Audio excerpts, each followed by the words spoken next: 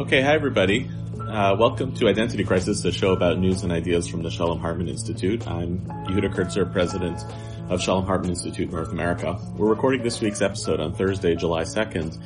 And as part of the Shalom Hartman Institute's huge All Together Now Festival of Jewish Learning taking place online all this month, there's more information about the program. All of the activities are free.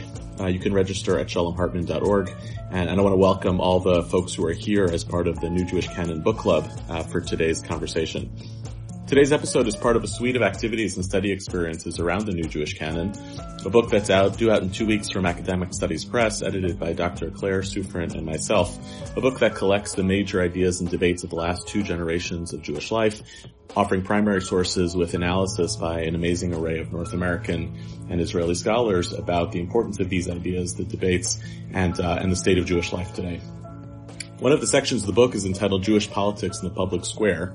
Earlier this week, as part of the New Jewish Canon Book Club on All Together Now, I talked about the overall contours of the book and went into a little bit of detail about this section. But today I'm joined by four contributors to this section who will talk about the documents and texts that they were asked to analyze for the book and why they're so significant. And after we hear from each of these scholars, we'll broaden our conversation to talk about the state of Jewish politics today and the Jewish public square, which is messy as ever, and we will have no shortage of topics. So let's jump right in. We have four guests today. Dr. Julie Cooper is the senior lecturer at the Political Science Department at Tel Aviv University. Julie wrote about George Steiner, Judith Butler, and the new anti-Zionism. Shaul Magid is a distinguished fellow in Jewish studies at Dartmouth College and a senior fellow at the Hartman Institute in North America. Shaul wrote about a debate between Meir Kahane and Yitz Greenberg that took place in the 1980s. He's writing a book due out soon, I believe, about Meir Kahane, and he'll talk about some of kind of political nationalism and radicalism. Daniel Kurtzer is the S. Daniel Abraham Professor of Middle East Policy Studies at Princeton University's, I believe it's now the School of International and Public Affairs, formerly the Wilson School. I apologize if I don't get that exactly right. I may also refer to Daniel Kurtzer as Abba periodically. I am choosing the biblical obligation of honoring one's parents over perhaps academic norms. Dan wrote about Benny Morris, Ari Shavid, and the mainstreaming of the conversation about Palestinian refugees. And Dr. Sarah Hirschhorn is currently the visiting assistant professor of Israel studies at Northwestern University. Sarah wrote about Peter Beinart's essay on the failure of the American Jewish establishment, with either chronicled or launched some of the tensions around Israel and the organized Jewish community that have defined the last decade. So I'm grateful to all of you for being with us today. This is an all-star panel, hashtag squad goals. I know our participants in the book club are excited to hear from all of you about your writing and your reflection on these ideas. So let's start with you, Julie. You wrote about Butler and Steiner. Tell us about the significance of these authors and some of their ideas and your take on why they do continue to matter or why they should continue to matter. Just to contextualize, for those who are not aware, the texts in question are a 1985 essay by George Steiner called Our Homeland, the Text, and a 2013 speech that Judith Butler gave at Brooklyn College about BDS. And I think that it's also worth noting that these are both humanities professors, or were in the case of George Steiner, who is no longer with us. And I think that in both of their texts, they express either outright opposition to Zionism or, in the case of George Steiner, reservations about Zionism. And their reservations and opposition are couched in a diasporic idiom. That is, in order to criticize and or oppose Zionism, they draw on an alternative Jewish tradition, which they define as diasporic. So I think these two texts are very interesting because they not only express increasing reservations about Zionism on the part of the American Jewish left, but they also illustrate the way that these reservations have increasingly been framed in terms of a reappropriation of diasporism as an alternative tradition. Now, as you may or may not know, there has always been Jewish opposition to Zionism, right? From the very inception of Zionism, Zionism was only one of many competing ideologies, and some of the other competing ideologies of the time were diasporic ideologies. That is, forms of Jewish nationalism which sought to create a Jewish political collectivity of some kind in Europe as opposed to in Palestine, and respond to the political and spiritual needs of Jews by organizing on the ground in Eastern Europe as opposed to moving to Palestine. Now, what I found interesting about these texts is if we situate them in the history of Jewish anti-Zionism and Jewish diasporism, I think that the form that diasporism takes in 20th century America is very different from the forms that diasporism has historically took in Eastern Europe, because as I just suggested, historically, the diasporist movements in Eastern Europe were nationalist movements. They defined the Jews as a national collective and sought to create a political collectivity of some kind in the diaspora. But if we look at the text by Steiner and Butler, perhaps because as American Jews living at a moment of unprecedented wealth and flourishing of the Jewish community in America, the assumption being that the material predicaments that diaspora nationalism sought to redress in Eastern Europe no longer apply to Jews in America, diasporism in 20th century America, in my view, becomes a very individualist discourse in which the diasporic legacy that's being drawn on is not one, say, of the medieval kihila. It's not a tradition of Jewish political organization in diaspora. Rather, it's an ethical tradition in which diaspora essentially means a set of values such as homelessness, alienation, exile, principled dissent. And in their essays, both Steiner and Butler are claiming this diasporic tradition as a place from which they, as dissenting individuals, can oppose the policies of the State of Israel and Zionism. So in my essay, I'm very interested in this individualist turn in which, in the 20th century in America, diasporism has stopped being a collective political project and has instead become a very individualist ethical tradition on which individuals can draw to dissent from the claims of the nation and the state.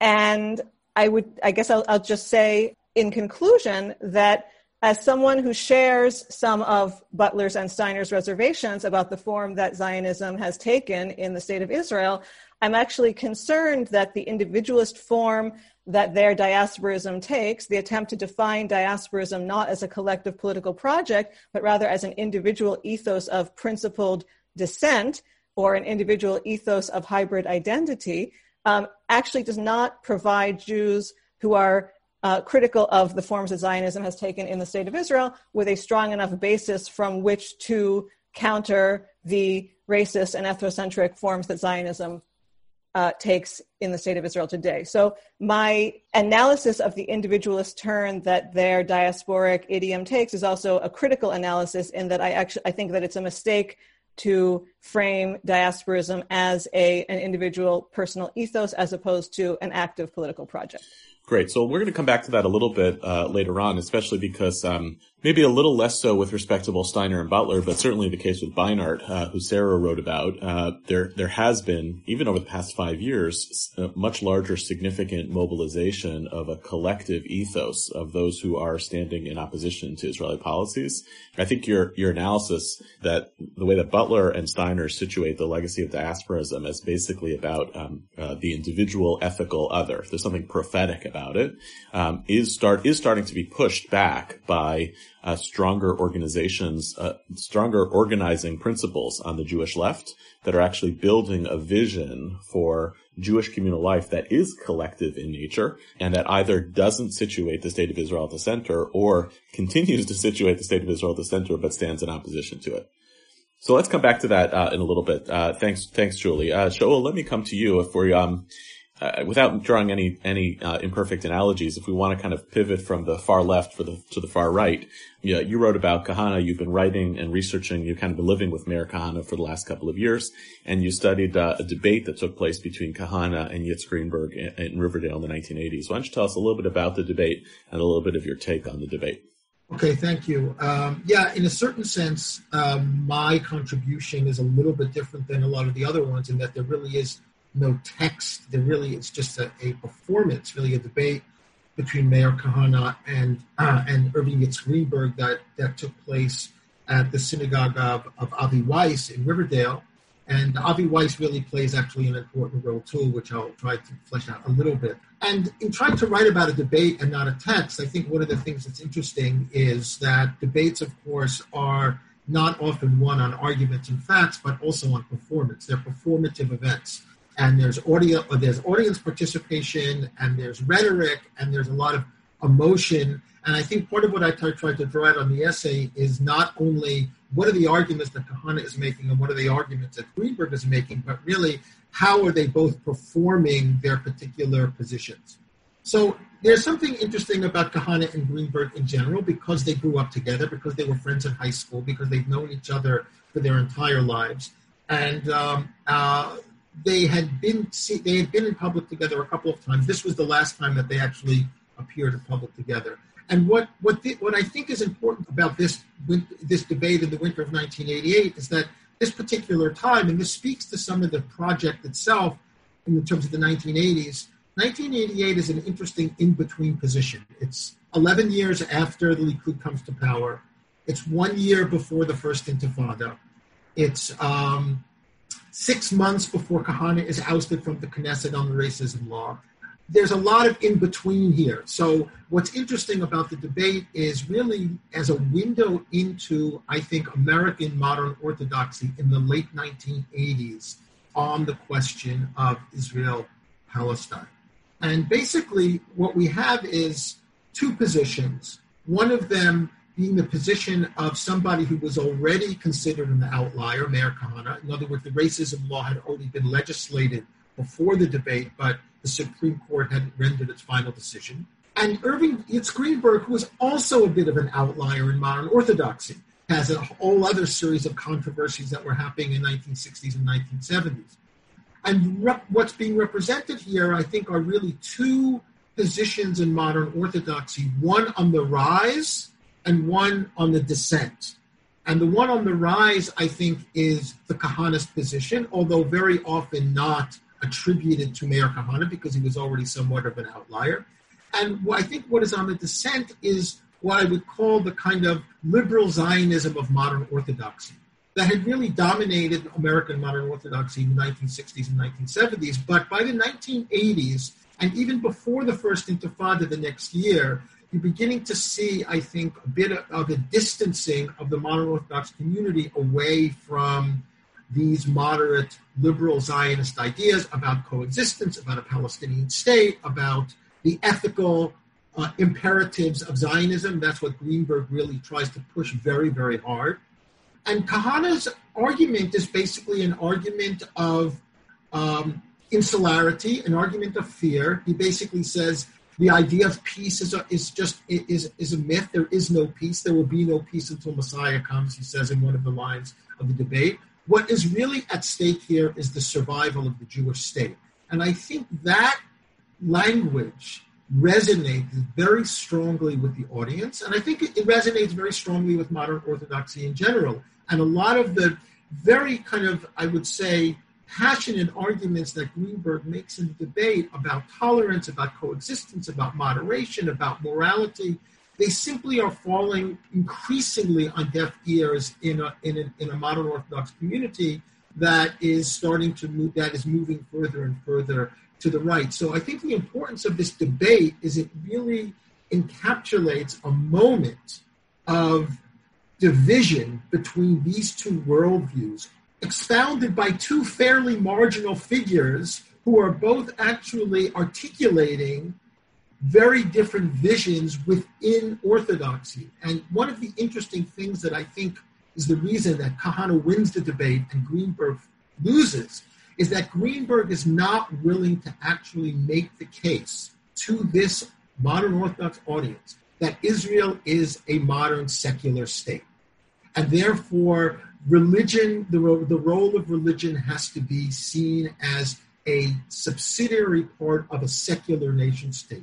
He doesn't make that move, and as the result of not making that move, I think results in him ultimately not being successful in the debate. So interesting. So in some ways, by playing on the same terrain as Kahana, that is operating within a religious nationalist framework, he kind of becomes vulnerable to a much more full-throated expression of that kind of religious Zionism, and that makes it kind of easier for Kahana. Let me go to you, Dan/Abba. Switching from the diaspora analysis, so to speak, of the tensions or the issues that define the debate, you studied, we assigned to you the Benny Morris, who kind of inaugurates the scholarly research in a significant way about the Palestinian refugees, and then Ari Shavit, who in many ways mainstreams it. So why don't you tell us a little bit about coming from the Israeli side, the importance of the Palestinian refugee conversation for this conversation on Israeli policy as it's being debated in the public square.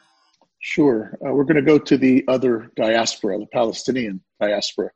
And unlike the selections in most of the canon, the real story of the Palestinian refugees actually is the history of 1948. In other words, before the period that this canon studies. It's a history of displacement, dispossession, defeat, exile, and ultimately a large diaspora population. And it has become the centerpiece of the Palestinian national narrative, and thus it is at the center of the Israeli-Palestinian clash of narratives. Benny Morris, one of the original new historians of the 1970s and 1980s, emerged as perhaps the most iconoclastic of those new historians, for he shattered the prevailing civic discourse in Israel on the causes of and responsibility for the refugee problem. Until that point, Israelis held that the Palestinians themselves were largely responsible for the exodus of about 750,000 people from their homes during the War of Israeli Independence. The Israeli narrative held that Arab leaders had urged Palestinians to leave so as to clear the way for Arab armies to defeat the Zionists, and that the normal chaos of war accounted for the remainder of those who had left. Until Morris, Israeli historians attributed only marginal responsibility on Israeli leaders and the army themselves. Morris accessed the archives and files and published a book that rocked the country, The Birth of the Palestinian Refugee Problem, which, as the selection in the canon indicates, spreads responsibility and blame far more widely than only on the Arabs themselves. It does cite Arab lack of leadership, orders from Arab leaders to flee, the breakdown of the Arab economy and the breakdown of law and order, Israeli military attacks and deliberate expulsions, Arab fear of Jewish atrocities, and, in Morris's words, as the final and decisive precipitation to flight, the fear of imminent attack by the Haganah, the Irgun, or Lehi. Morris's research was harshly criticized at the time by establishment historians, who called his methodology and sourcing into question. Morris then returned to the archives and published a new volume, an updated volume with the word revisited at the end, with stronger sourcing, but essentially the same conclusions. Years later, a well-regarded Israeli journalist, well-regarded at the time, Ari Shavit, wrote a book about the emergence of the state. His chapter on the expulsion of the Palestinians in Lydda was a devastating account of deliberate ethnic cleansing, a kind of vivid literary description of Morris's dry academic thesis. A word about Morris and Shavit is in order. Morris believes Israel should have expelled all the Palestinians and believes Ben-Gurion's decision not to do so was a historical mistake of the highest order. In proclaiming these personal views, Morris went from a darling of the Israeli left to a pariah. Shavit's book became a bestseller, and he was a sought-after speaker until, that is, serious charges of patterns of sexual misconduct surfaced, and he resigned his position at Haaretz newspaper. It's hard enough to read and absorb the underlying story in some of these canon selections, let alone read them understanding the character flaws of the authors, a few of which are represented in today's discussion. But the underlying story here must be understood if we are to try to reach a political settlement between the Israelis and the Palestinians. Camp David II in 2000 failed largely because of the seeming inability to even begin dealing with this question, and very little progress has been made since, either on the vexing question of narratives, or the more technical questions of what to do with the millions of Palestinians who claim a right of return to the homes they left behind. Until a discussion of these narrative and technical issues can take place, this problem will become a major source of discomfort for the Israeli-Palestinian search for peace. Thank you for that. So one of the pieces that I want to come back to in this analysis is the Palestinian refugees as a historical phenomenon, as a site of both tension between Israelis and Palestinians around questions of history and memory, right? That's a piece of this, but also a question of policy continues to roil the Israeli-Palestinian conflict and the likelihood of settlement. But it also becomes a kind of totem for debates about Israel. And it's oftentimes hard to tell whether when American Jews, for instance, fight about Israel, they are fighting on behalf of Palestinians or on behalf of their own Judaism. And I want to come back to that a little bit, and to what extent do you think the reception of Shavit in the American Jewish community is about a shifting empathy by American Jews towards Palestinians or something else entirely? So we'll come back to that a little bit later. Let me turn to you, Sarah. You studied Peter Beinart's essay in the New York Review of Books, The Failure of the American Jewish Establishment. It goes on to become kind of the anchor of his book on the crisis of Zionism. And Peter himself kind of becomes a kind of, I don't know if you want to call it prophet or one of the principal kind of leaders of the new American Jewish criticism of Israel. So why don't you tell us a little bit about Peter's essay and your take on Peter's essay?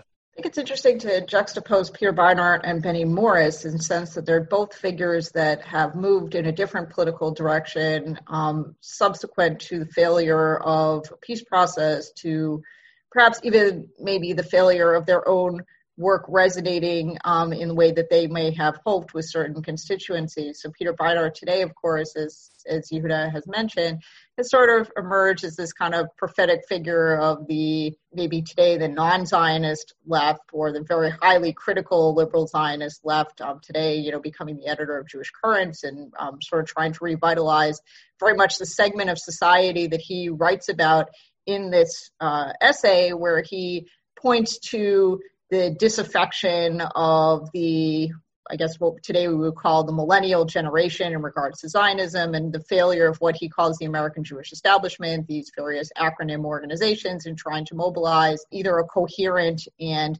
compassionate policy towards the Israel-Palestine conflict, but also in understanding the needs of a new generation who perhaps, are not in line with those of an old guard. It's kind of hard to see whether this was a prophecy that fell on dull ears or whether it was just a prophecy that took time to resolve itself. I think if we looked in the immediate years after the essay was written, we wouldn't have necessarily seen that much change on the American Jewish scene. And in fact, whatever change that did manifest itself, to my mind, came from within, just the natural changing of the old guard at some of these organizations.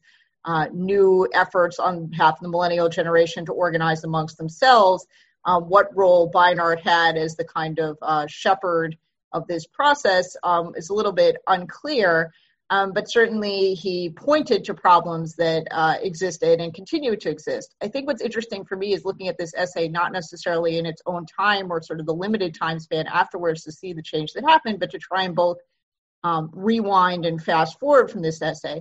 I've been spending a lot of time in my own research looking at a generation of what was then called radical Zionists in the 1960s and 1970s who, were probably the first and perhaps even more eloquent and passionate advocates of the same cause of challenging the American Jewish establishment and more broadly globally the diaspora Jewish establishment on issues pertaining to the Israel-Palestine conflict in the immediate aftermath of the 1967 war. So Beinart himself really is not an innovator here. He just follows in this tradition and I think hits a nerve at a particular moment in time after the Gaza war, around the time of the Gaza flotilla, when actually the American Jewish community was rather actually not convulsing in the same way that it was in the 1960s, which also makes it interesting to sort of bookmark that chapter with the current situation where we see very much the same challenge occurring, but this time around issues not about Israel or the diaspora-Israel relationship, but about domestic issues of racial equality, of inclusion, and of a policy of perhaps Black-Jewish relations that needs to be revisited. So Beinart's influence, I think, has taken many forms, or this general attitude of challenging the establishment has taken many forms, and he stands sort of at a moment in time in between, I think, two very convulsive moments in American Jewish history, that of the 1960s and that of today, and it's interesting to see, looking both backward and forward, what his influence has been. Great. So thanks all of you for these presentations. As you can tell, folks who are going to read the book or are hearing these presentations, it's not a book that's organized on like, okay, let's take, 30 years of analysis of the Israeli-Palestinian conflict. It's a book that's really looking at a moment in time in Jewish history, 1980 to 2015, both to try to understand a little bit of the present, but also to kind of make sense of some larger trends.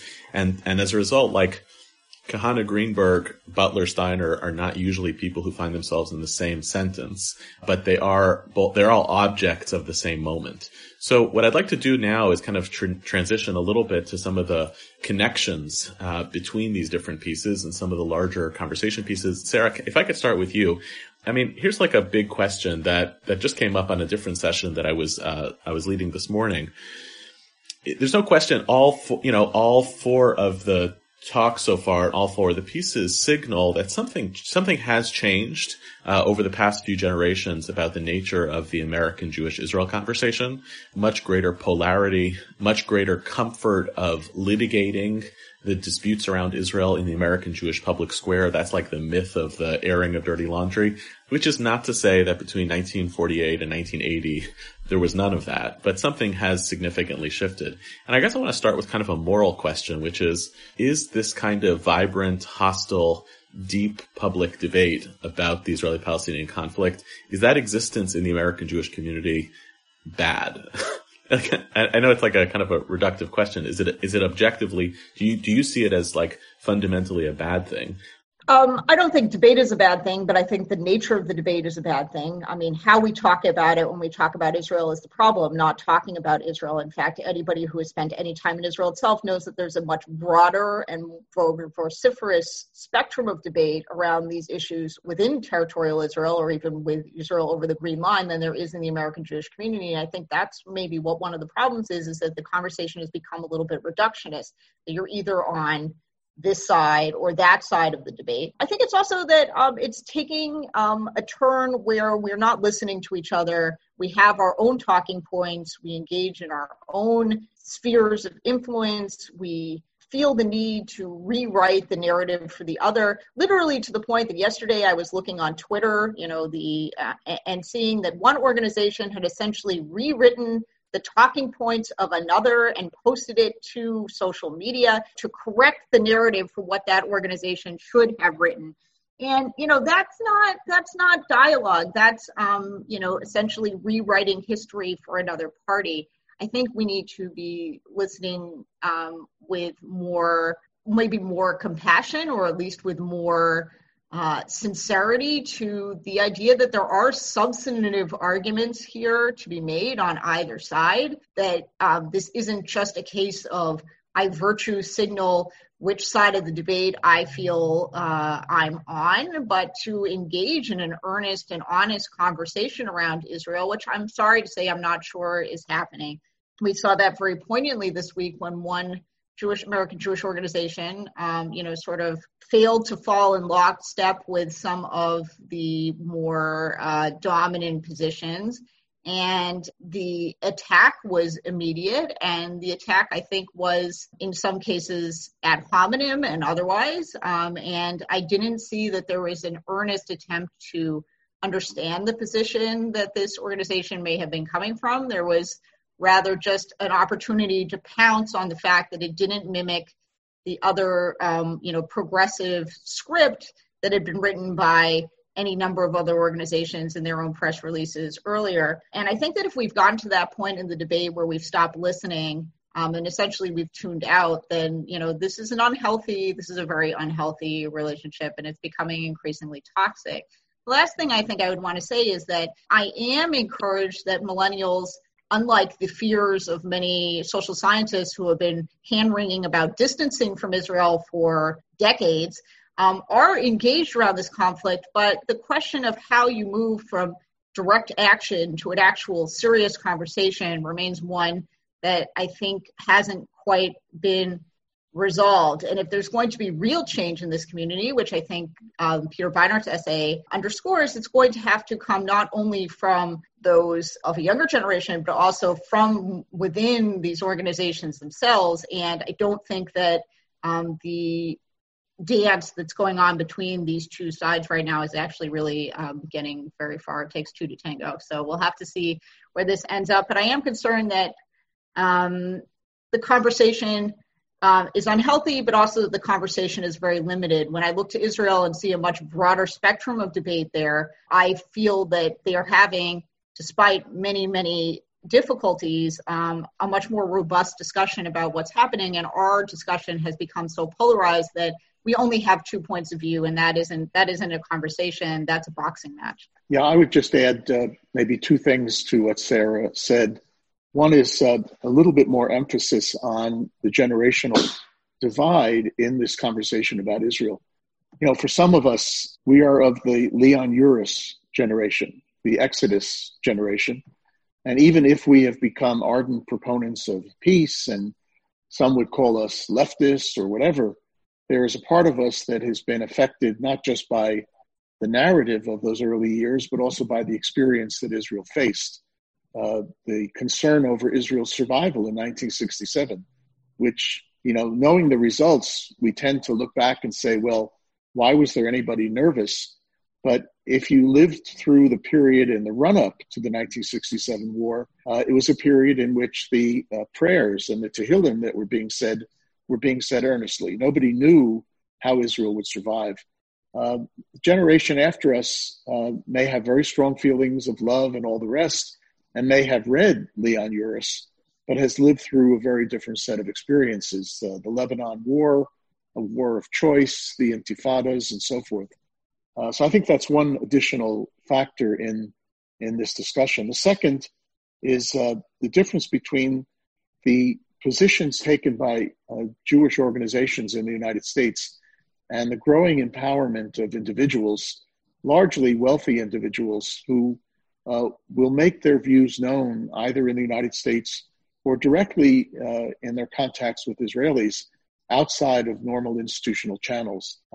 It doesn't matter what to both the current administration in Washington or to the Prime Minister of Israel, very much of what AIPAC says. It matters a great deal what an individual in Las Vegas says. And that's a change of a rather great significance over what occurred many years ago. So a couple of comments. One is that on Leon Uris' book and the Otto Preminger movie, I used to show that film to students, and I don't do it anymore because it was just absolutely insufferable for them. Well, one of the things that's interesting about that movie is it's not really about Israel. It's about America. It's about an American view of Israel. I mean, basically the centerpiece of the story is about intermarriage between Ari Ben Canaan and a Gentile from Nebraska or something. I mean, the whole story of the founding of Israel is built around the anxieties of American Jews. Okay, I wanted to leave that. I think, when I was listening to Sarah talk, I was thinking about the famous thing that was coined in the 1965 Berkeley free speech movement, which is that the issue is not the issue. And I think that somehow a lot of what's going on in the American Jewish conversation about Israel is really not about Israel. It's really about American Jewish identity. It's really about an anxiety and a struggle to come to terms into what it means to be an American Jew, to what it means to be a liberal or a progressive or a radical. And, Israel is the occasion for this kind of hand-wringing. But a lot of the people who are fighting this battle really know very, very little about Israel. They even know less about Zionism. I mean, Zionism is something that people don't know anything about. So I think that it would be important to think about this. This conversation is really a conversation about American Jews. And the last thing I want to say is that Kahana could have predicted this. I mean, Kahana said right away, American Jews who are committed to liberalism, who are committed to progressivism, they will eventually abandon Israel. Because Israel is not a liberal project, because Israel is not a progressive project, and that the ability of the liberally minded American Jew, and take like Yitz Greenberg as the kind of prototype here, it's just not strong. The case is not strong enough. The sentiments are not strong enough. The commitment is not strong enough that eventually the next generation is going to kind of move back into the more progressive radical issues like Black Lives Matter and things like that. So in a certain way, I think if Kahana is looking from wherever he's looking, up or down, he would basically say, yes, of course, this is exactly what I thought would happen.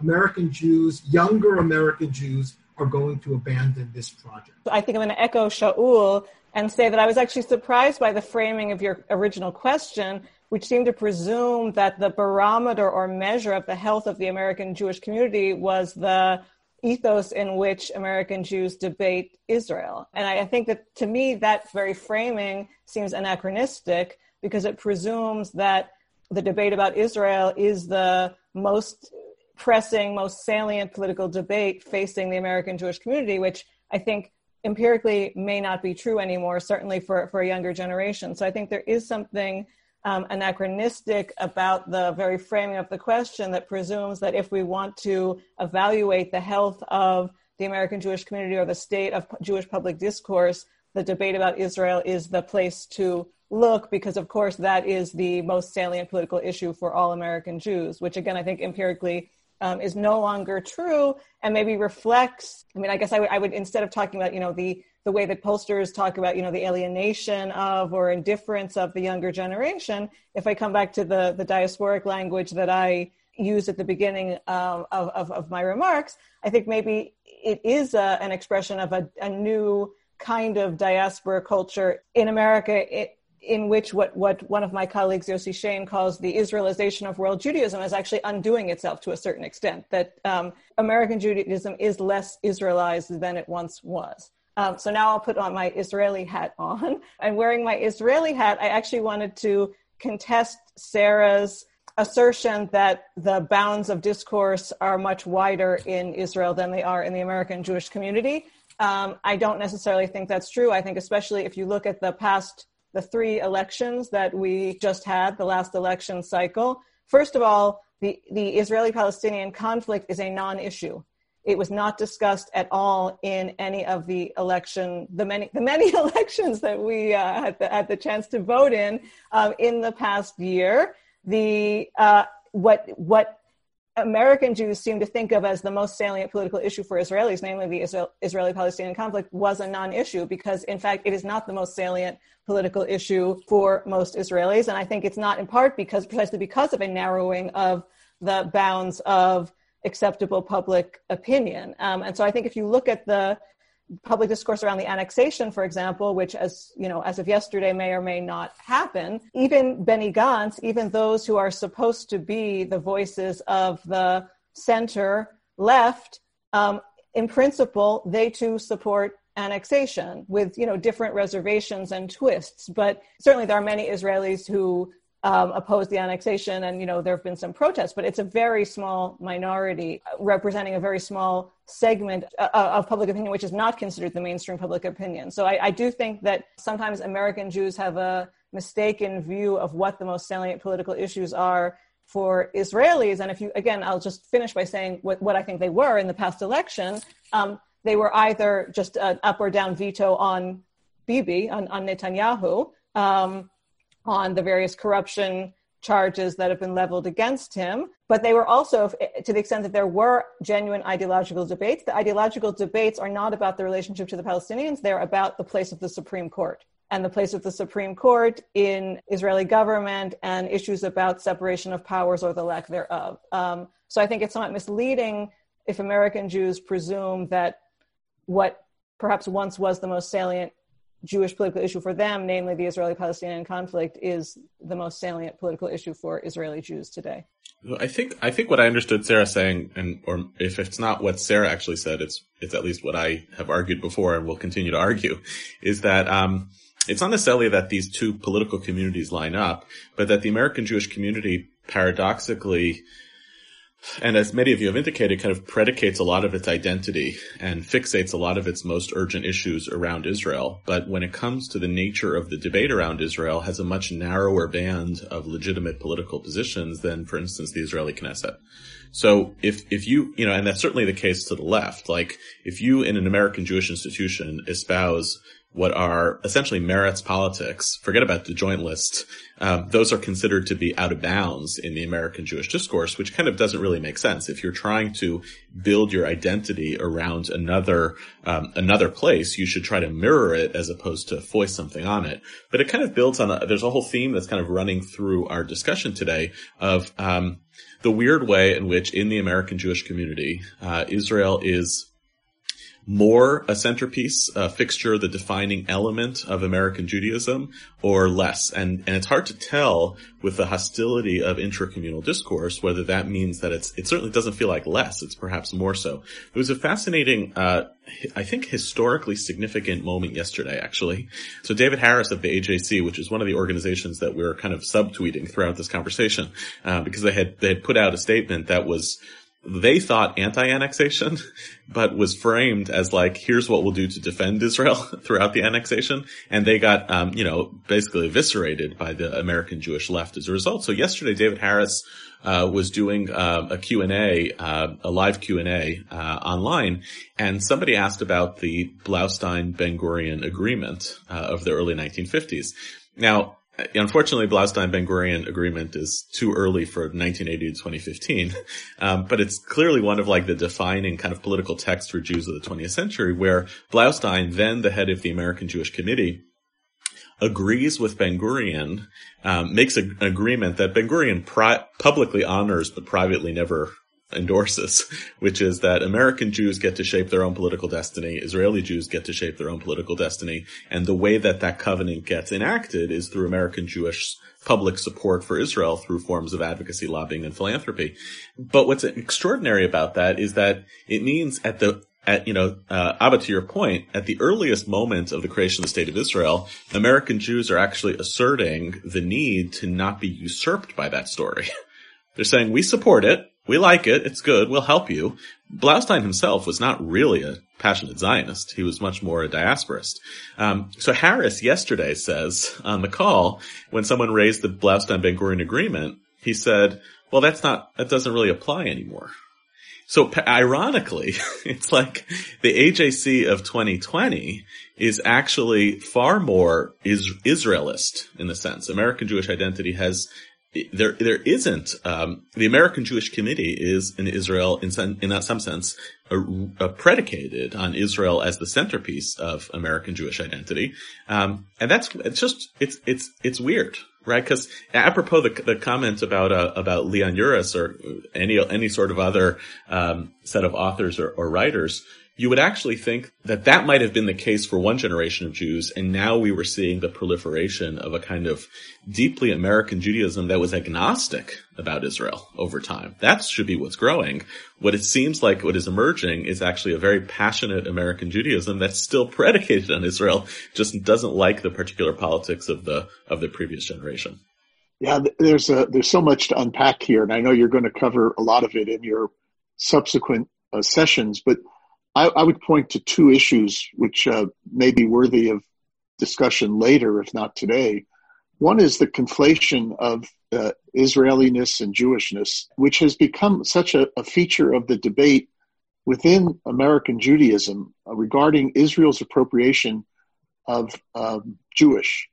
In other words, marriage, divorce, conversion, where Israeli religious leaders seek to determine what is Jewish as opposed to what is Israeli. I mean, one could make the argument, at least intellectually, that Americans should leave to Israel decisions regarding what a state needs to decide, its security, its economy, its society, but cannot leave to Israel decisions which Jews need to decide, the definition of who is a Jew, conversion, marriage, and so forth. But that's been conflated in a way which has made it very hard to be critical. You take the Reform movement, for example, which is quite critical of Israel's handling of these religious definitions, and that gets conflated with opposition to other factors as well. The second impact, or the impact of that, also relates to how Jews are seen outside of the United States and Israel. Having lived for almost 7.5 years in an Arab country, I could have been Israeli or Jewish. As far as Egyptians were concerned, it's the same thing. There was no real difference in their minds. And so to argue with them, no, I'm an American Jew and I support Israel, it just, kind of just went right over their head. It made no difference. And that's an issue for both Israelis and Americans to think about because of the impact it has outside of these two countries. Our doors are open and we're ready for the summer. That means you can sign up for conversations, lectures, and electives at the Hartman Institute's Month of Learning. All together now, Jewish Ideas for this moment. You can register for the program and sign up for events at bit.ly/Hartman Summer. For decades, Jewish leaders from across North America have traveled to Machon Hartman in Israel to learn alongside inspiring faculty and meet old and new friends in the warmth of the Jerusalem summer. This year, we won't be able to gather in Jerusalem, but we have opened the doors of our Beit Midrash and have invited everyone inside free of charge. All Together Now is a month-long celebration of ideas from the Shalom Hartman Institute. Join hundreds of Jewish leaders between June 29th and July 23rd, as over 60 of our scholars from Israel and North America address the moral and theological questions facing us at this moment of crisis and opportunity. Are you registered? Have you signed up for your sessions yet? Just go to bit.ly/Hartman Summer and register for free. But hurry, because some sessions have limited space. I want to talk about two other pieces of this. One is in the nature of the debate. Invariably, in talking about the debate, the one of the questions that gets adduced is the affective question. It's not what you say, but it's how you say it. And I have very mixed feelings about this because we're talking about life and death issues, democracy, Palestinians. I mean, these are big issues. So to the kind of tone policing that oftentimes governs the debate about how we do Israel, there's something there though, right? Where, for all of the, there's some version of a criticism of Israel around annexation that is considered kosher and some not. I referenced earlier in the week in talking about Shavit that Morris gets blackballed from Israeli academia. Shavit keynotes the AIPAC conference, and when Shavit is asked how he can do that, he says, because everybody knows that I really love Israel. Or like this week, David Ellenson, of the former president of HUC, writes to love Israel is to criticize it. But it does seem as though, that's kind of a selectively applied metric or measure. I'm just curious for all of you, as we reflect on the dynamism of this ongoing conversation among the Jewish people, your thoughts on the affective frame. Is it useful? Is it, how do you think it's dictated or how it's governed? And what do you think we're going to continue to see in terms of how, not just what we argue about when it comes to Israel, but how those positions are meant to be argued? Go ahead, Sean. Well, I could start. It's a great question. And I think it is a kind of tone policing that really isn't reciprocated one way or the other. In other words, you can have somebody make a very passionate argument that is pro-Israel, with all of the ways in which that passion really speaks to a particular kind of a commitment and devotion. And you can have a person that's going to make a passionate devotion argument that's anti-Zionist. Both of those things are not going to be evaluated equally. So it's the tone policing really goes, I'll listen to your critique of Israel if you first tell me that you love Israel. And when I'm confronted with that, it's always, no, I don't have to tell you that I love Israel. And I don't even know what it means to love Israel. I don't know what it means to love a country, even though I may be a citizen of the country. I mean, I take the Hannah Arendt position there on that and her argument with Gershom Scholem, right? What does Ahavas Israel really mean? How is it just being used as a policing tactic? I know that one of the things that Beinart does, both when he speaks publicly and also in his writing, is that because he's so vulnerable to attack, he has to tell his audience how much he's a Zionist every other paragraph, right? He has to make that commitment. I think it's manipulative and it speaks to a certain kind of anxiety and tension. And, you have these groups like If Not Now and other groups that basically have to exhibit their Zionist bona fides before people will listen to them. And so I push back against that, and people say, "Oh, you're an anti-Zionist," as if that means what exactly? So I think that in a way, going back to historically, it's so interesting. At what point, this speaks to Horowitz's thing, is, oh, that covenant doesn't work anymore. That really was started back in Biltmore in 1942. When did that end? When did the Zionization of American Jewry become such that is actually the lowest common denominator, under which you're no longer a legitimate interlocutor? I think that's part of the dangerous nature of the conversation as I see it. I want to pick up on Shaul's theme of the lowest common denominator. If you're, in the progressive left, or say perhaps even in the academy today, and you admit that you're a Zionist, the kind of wave of revulsion and disgust that will roll over the face of your interlocutor also indicates that you have now become the lowest common denominator of that conversation, and in fact no longer part of that conversation, and that in many spaces, though certainly not in all, the only thing that gets you the ticket into the camp is to make a passionate denunciation of your Zionism, and then you are embraced as a true lover of progressive causes and a partner in progressive in the search for racial equality or other very important issues that are going on within the American Jewish community as well as the broader American community. And I'm really concerned that there's this level of revulsion for Zionism that almost requires its disabusing yourself of any ideological or even emotive sentiment in order to be, gain the love of your followers or gain the love of other political movements. And that, I think, is a very, very dangerous trend in America. Well, both of those examples would effectively testify to the same phenomenon, which is locating this as basically the litmus test, locating Israel as the litmus test of Jewishness. And if you're in politically progressive spaces, and certainly the academy kind of constitutes one of those, once it's a litmus test, it's going to test in both directions, to the acidic side or the base side. Julie, I guess I'm curious, especially with the reference back to Arendt and Shalom, and for what it's worth, I hope I won't get into trouble for saying this. One of the other texts, a pair of texts that we included in the volume was an acerbic exchange, a criticism by Daniel Gordis of Rabbi Sharon Brous around the time of the Gaza War, about 6-7 years ago, and then Brous's response in the time of Israel. And I found that exchange to be like the second coming of the Arendt Shalom exchange, but uglier and taking place in public. And because it was rooted on exactly the same axis of, you first have to show your love of the Jewish people before I'm going to take your criticism of Israel seriously. And although Brous is much more a Zionist than Arendt ultimately was, her argument back is, wait a second, caring about Palestinians is caring about the IDF Code of Ethics. That's what it means to be a Zionist.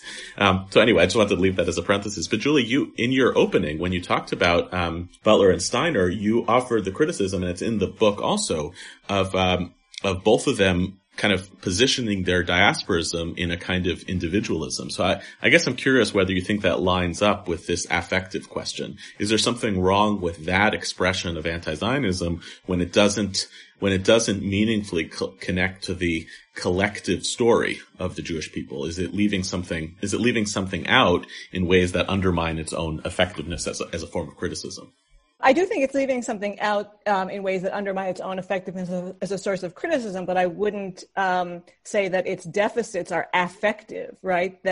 Certainly Judith Butler has a very passionate, her criticism is intensely passionate, right? She has an intense affective engagement with Jewish sources, with the Jewish tradition, and that's precisely why she chooses to frame her opposition to Zionism in a diasporic idiom, right? In an idiom that is in some sense Jewish, although of course she is concerned not to essentialize the meaning of Jewishness and imply that only Jews have a monopoly on ethical values. But it's clear that her criticism and that of Steiner, their criticisms are both coming from a place of deep, passionate engagement, and part of the criticism of Israel, which does, I think, verge on a problematic essentialism, is something to the effect that the state of Israel has distorted the Judaism that I so love. But to the extent that I think that their position is politically limited, it's not because of an affective deficit or register.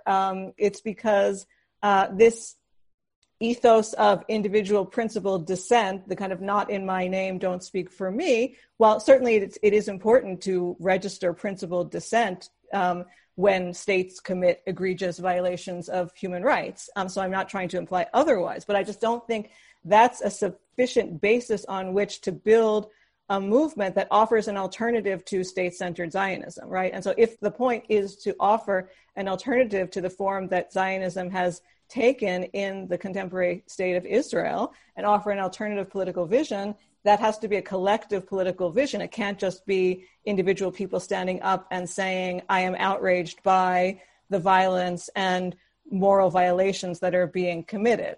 And so that's where I think that a more traditional version of diasporism, in which diaspora is not an individual ethos of dissent or hybridity, but rather a model of communal living, could perhaps offer a more robust, substantive alternative to state-centered forms of Zionism as they're actually practiced in Israel today. And just to finish, I think it may be the case that some of the newer groups on the American Jewish left, like If Not Now or Bend the Arc or Jewish Currents, maybe they are offering a more robust collective vision of what a diasporic mode of Jewish living is, that again is not just about standing up and saying Israel does not speak for me, but actually involves building an alternative set of practices and institutions.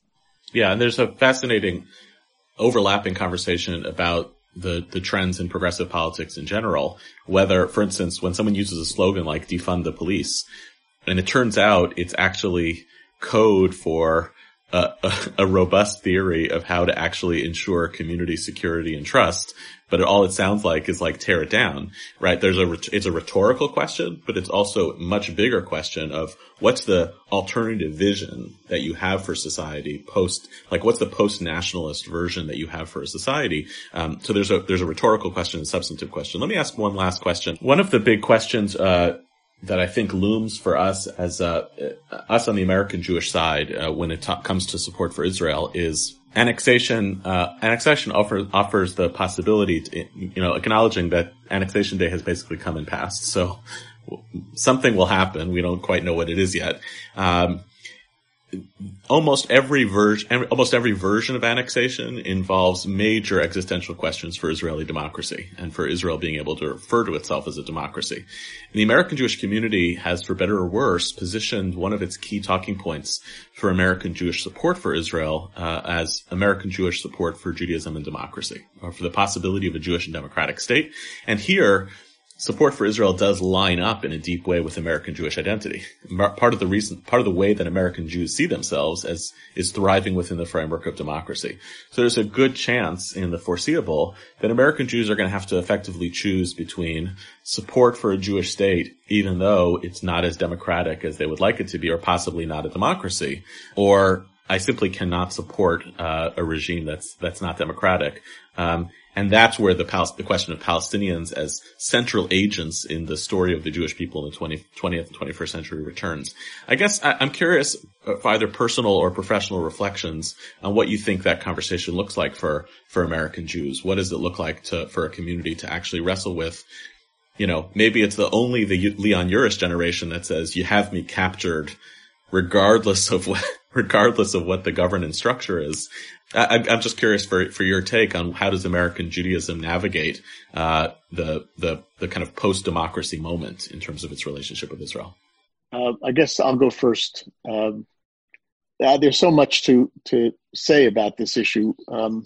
First of all, I think the conversation that we're having in the United States on this issue is terribly misguided because, in fact, creeping annexation has been taking place for so many years that its formalization in a law in the Knesset will have juridical implications, and it will carry certain political implications vis-a-vis Israel's neighbors and possibility of normalization with Arabs. But I just fear that if the Israeli government decides not to go forward American Jews will breathe this tremendous sigh of relief and simply stop paying attention to what's happening on the ground every single day, which constitutes creeping annexation. Number one. Number two, the debate, Yehuda, as you suggested, has also been misguided in the sense that it's Israel's own Declaration of Independence that talks about a Jewish and democratic state. And if Julie's right that, there's so little discussion of this in Israel, this is a huge matter for the country.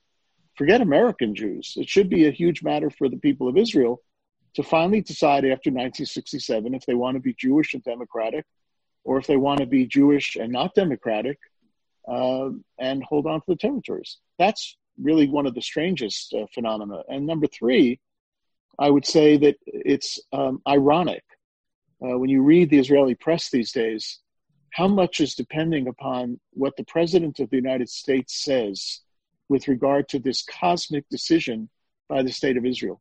If any other moment anybody were to suggest that Israel should hold up until the president decides what he's going to say, Israel would correctly cry, no, we're a sovereign country. And we will take your views into account, but don't presume to tell us what to do. And yet that's exactly what's happened now. Israel has given up a significant degree of its sovereign decision-making to a very untrustworthy character in the White House. And that's just something that's, it would be humorous if it weren't so scary. I am actually a bit reluctant to jump on the anti-annexation wagon because I think it's a bit of a cover.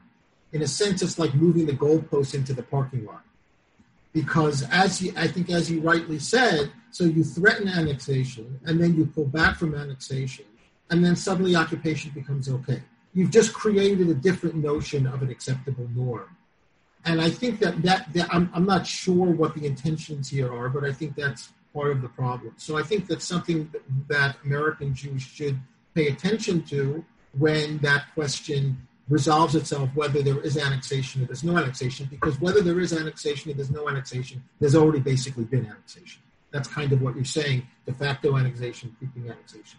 The other thing is you mentioned the Jewish democratic part of the Declaration of Independence, which only really was added in the 1980s. It wasn't a part of the original document. One of the things that's interesting about Kahane here is that he and the left both came out very early to say that Jewish and democratic is impossible, right? It's simply an impossibility on structural grounds, on political grounds, on demographic grounds. And what ended up happening is you had the emergence of, like Ruth Gavison and Sandy Smuha, coming up with this notion of an ethnic democracy. Because from the perspective of a liberal democracy, Jewish and democratic is an impossibility.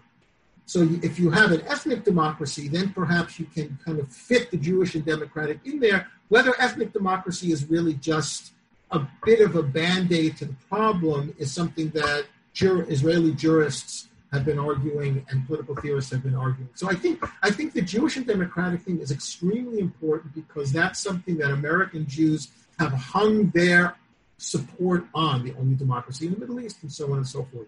So that it's not really about annexation, and it's not even really about occupation. The question, I think, is Jewish and democratic really actually viable at all? Whether there's an occupation or whether there's not an occupation. And I think that would be an interesting conversation for American Jews to have. I think, interestingly, I feel, Shaul, that we're really at like Sofa Derech, the end of the road of Kahane's thinking that, now the fork in the road has come and you need to choose. And here American Jews are. And I think that one of the things that I find a little bit unsettling, reflecting on Ambassador Kurtzer's, evocation of the Leon Uris moment, is that 1967 was supposed to provide for a hyphenated identity for American Jews. Now you could be American, Jewish -American. But today I sort of wonder what's happened to the Jewishness. The Torah of the American Jewry has now become democracy, and what is Jewish about it, in a sense, is I think increasingly being lost, and that's reflected in the conversation about Israel. And again, Israel being sort of a placeholder for a larger conversation about what is the meaning of American Judaism entirely. I'm also really concerned that there's just a lot of confusion about what annexation means, maybe even going a step farther than our two previous speakers about the creeping annexation, that the choices here are not annexation or kumbaya in the Middle East. The choices are status quo, creeping annexation, or de jure annexation.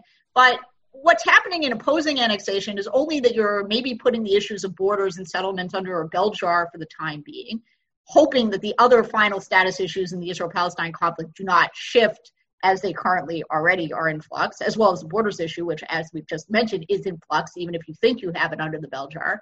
But I think there's also a lot of kind of maybe magical thinking or even moving of the goalposts, as Shoal said, in another way, in the sense that there's a difference between opposing annexation from the point of view that it's a unilateral act and opposing annexation on the grounds of what is actually happening with the land, the territory, and the people. Some of this annexation could involve settlements that would have been absorbed into territorial Israel under a bilateral peace accord. If you think that these 450,000 Jewish Israeli settlers that live over the live in the West Bank proper, and 550,000 to 600,000 Israeli settlers that live over the Green Line, period, are going to, disappear overnight with the snap of your fingers, then there's like a real lot of magical thinking about what the resolution of the Israel-Palestine conflict is going to be. Or even further, I'll say that I think there's another kind of moving of the goalpost rule that I think the people who don't want to acknowledge that are also really anti-annexation has also become a way of saying that you don't even really want the two-state solution, you want a one-state solution, because those solution to that magical thinking problem is really just a one-state solution. There is no two-state solution that can take care of that question. So I'm really concerned about what the annexation debate has really meant in real, substantive understanding of where the American Jewish and maybe the larger American community is about the two-state solution and its future, because I think that's what's really going on here. It's not just a question of some kind of limited policy. I think it's a question of, have we moved into a new stage of the conflict altogether? Yeah, I actually do think we've moved to a new stage of the conflict, and I won't reiterate what's been said, but I do think that annexation would essentially formalize the situation that already exists on the ground.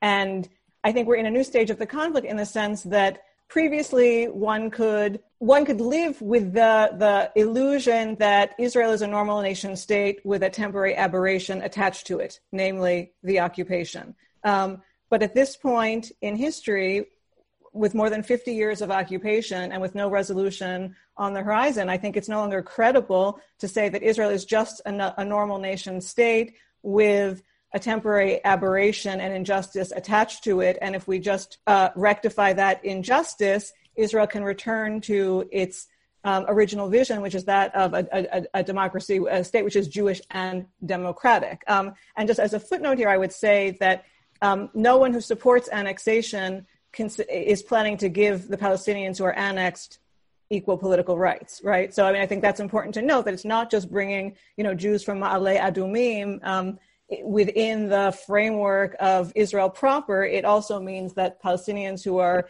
annexed will not be equal citizens. And at that point, I just wanted to say that I do think that we're in a different phase in the conflict, because the nature of the Israeli regime is changing, and it's no longer the case that the traditional nation-state vision, in which the borders of the state neatly correspond to the ethnic identity of the majority of the people who live within that state, is the guiding vision of Israeli society, right? Israel is moving away from that vision, in which the idea was precisely to create a state that was Jewish and democratic, precisely because the large majority of the people over whom the state ruled were Jewish. And I think the failure of the Oslo process and the two-state solution suggests that there is a move away from that vision. And in that historical moment, it's no surprise that the traditional Zionist left, namely the Labor Party, has reached a historic electoral nadir. Like, if you look at the results of the standing of the Labor Party in the past three elections, the Labor Party and Meretz, to a certain extent, have lost their raison d'etre, because it no longer makes sense to try. It's no longer convincing to say, oh, well, if we just pass some more liberal legislation, we'll finally become the normal liberal nation state that we've always aspired to be, because it's clear that is no longer the political aspiration of the majority of Israelis. Well, I know there are more things to say on this, and we could go on for a while. But we are out of time for today's session. Let me just say first, in acknowledging all of you, and I'll just tell you all on a personal level that this conversation is precisely what the New Jewish Canon was supposed to cultivate, which is a learned and informed conversation about today's Jewish world, fueled by, informed by the ideas, debates of the last 35 years. And I think it really is, it is quite enriched by bringing the texts of 1980 to 2015, some of those ideas, noticing how where Kahana lives, right, in today's Israel discourse, where Butler Steiner's agitation has turned into a totally different type of remaking of the Jewish communal map. All of these ideas do inform our contemporary conversation. I'm grateful to all of you for being part of this conversation today, for your contributions to the book, and for being translators of that book and those ideas in today's conversation as well. So thanks for listening to our show this week, and special thanks to my guests, Julie Cooper, Sarah Hirschhorn, Dan Kurtzer, and Shaul Magid. Identity Crisis is a product of the Shalom Hartman Institute, edited this week by David Zvi Kalman. Our managing producer is Dan Friedman, with music provided by SoCalled. To learn more about the Shalom Hartman Institute and our All Together Now programming, visit us online, shalomhartman.org. We'd also love to know what you think about the show. You can write to us at identitycrisis@shalomhartman.org. You can subscribe to our show in the Apple Podcast app, Spotify, SoundCloud, and everywhere else podcasts are available. See you next week, and thanks for listening.